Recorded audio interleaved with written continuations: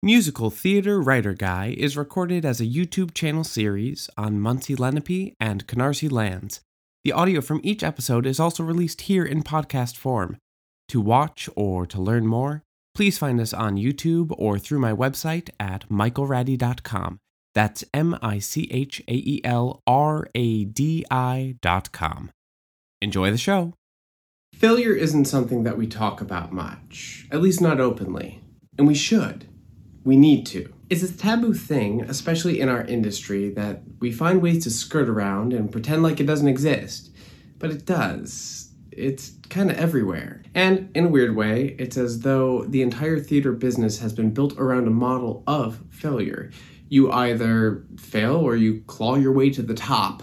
There's not really much of a middle ground. I think this is changing. My God, I hope so. But in the meantime, we need to talk about this. Hey everyone, I'm Michael Radi, aka Musical Theater Writer Guy. Musical Theater Writer Guy. That's me. As you can see, today's topic is a bit less bubbly than most, and I'd like to do it justice by spending my time today with just me and you. No jokes, no gimmicks. But don't you worry, there will be plenty more nonsense to come. I would like to start today with a little affirmation that I think all theater makers could and should get comfortable using. Feel free to close your eyes if you are in a place where it's safe to do so, or if you'd like to, and repeat after me, either silently or aloud. It's okay to fail. Failure helps us to learn and to grow. I will fail often. I will fail with pride. And I will talk about my failures openly. It's okay to fail. Did that give you a visceral feeling? I assume that saying those words was quite uncomfortable for a lot of you. We are brought up in a world, a culture, and an industry where failure is looked down upon. Be right, do right, go to the right places, say the right things. And if you don't, there's this ever-looming threat of, well, you'll never work in this business. To say that this is unkind or unwelcome is a vast understatement. Let's call it what it is. It's toxic. Not only do I mean this in the way that our entire culture treats failure as a taboo topic, which is unfortunate for so many reasons, but I also find that it's a lot worse in the theater because it seems that our entire model was built upon failure. Actors, hundreds if not thousands of us audition for one role and 99% of us do not get it. And even if you do get it, how often does it feel in the room as though the critique is less collaboration and more just made to make it feel like you did something wrong? Writers, you create something out of nothing with the full knowledge that the first draft is going to be not good enough. Okay, so you fix and you edit and you get to a point where it's ready to share with the rest of the world. But the entirety of the remainder of the development process is based upon failing. You fail so that you can correct it, fix it, make it better, and move forward. Fail, rinse, repeat. Fail, rinse, repeat. Anyone and everyone on the production side. Some shows succeed and some shows fail. At all levels. And even if a show is an artistic success, that doesn't guarantee that it is also a box office success. And when shows and theaters have to rely on box office success in order to survive, that success-failure line becomes the rallying cry of the entire process, even to the point where we are willing to accept artistic failure in order to meet financial success. And this is just the tip of the iceberg.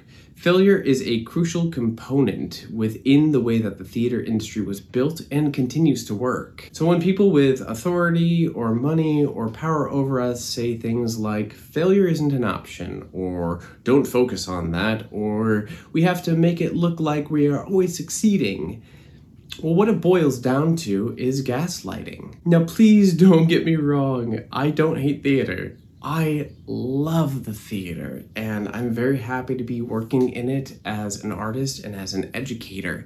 The theater industry is heavily flawed, yes, but there's also change coming, and it's good change. But the reason that I want to talk about this today is to provide space for you, for all theater makers and all theater lovers. It's exactly why I started this channel. Failure is natural and wonderful and necessary, and it's nothing to be ashamed of. If you're bearing the scars of artistic failure, you know what that means? It means that you were actually in the arena. You didn't just talk about doing something, you did it. You made it. You took the risk, you tried something, and you created something. And perhaps it wasn't as great as you expected, or maybe it was a complete and utter disaster. But you learned from the experience, you dusted yourself off, you trained up a little bit more, and you got right back in.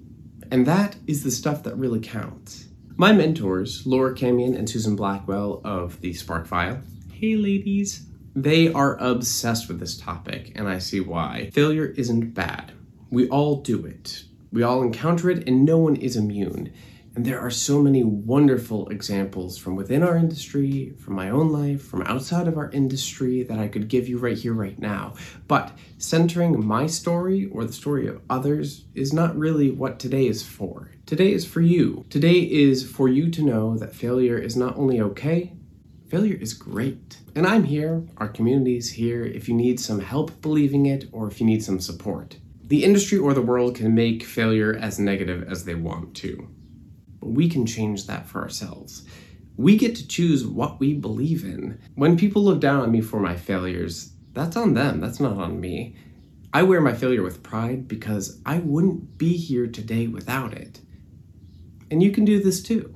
If you can wear your failure with pride and break down the barriers set upon and also from within, then we can all begin to change this culture. And along the way, you may learn some wonderful things about yourself, your art, your resilience, things that you just may never have known before. I love you all, and I'm so very glad you're here.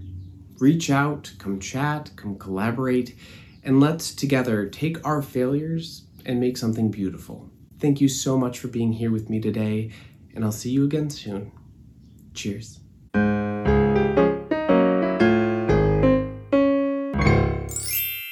Thank you for listening to Musical Theater Writer Guy, available wherever you get your podcasts. If you enjoyed this episode, please make sure to rate and review this show, as it really helps others to discover what you already know. And please do share this show far and wide, so we may all become an even closer musical theater community.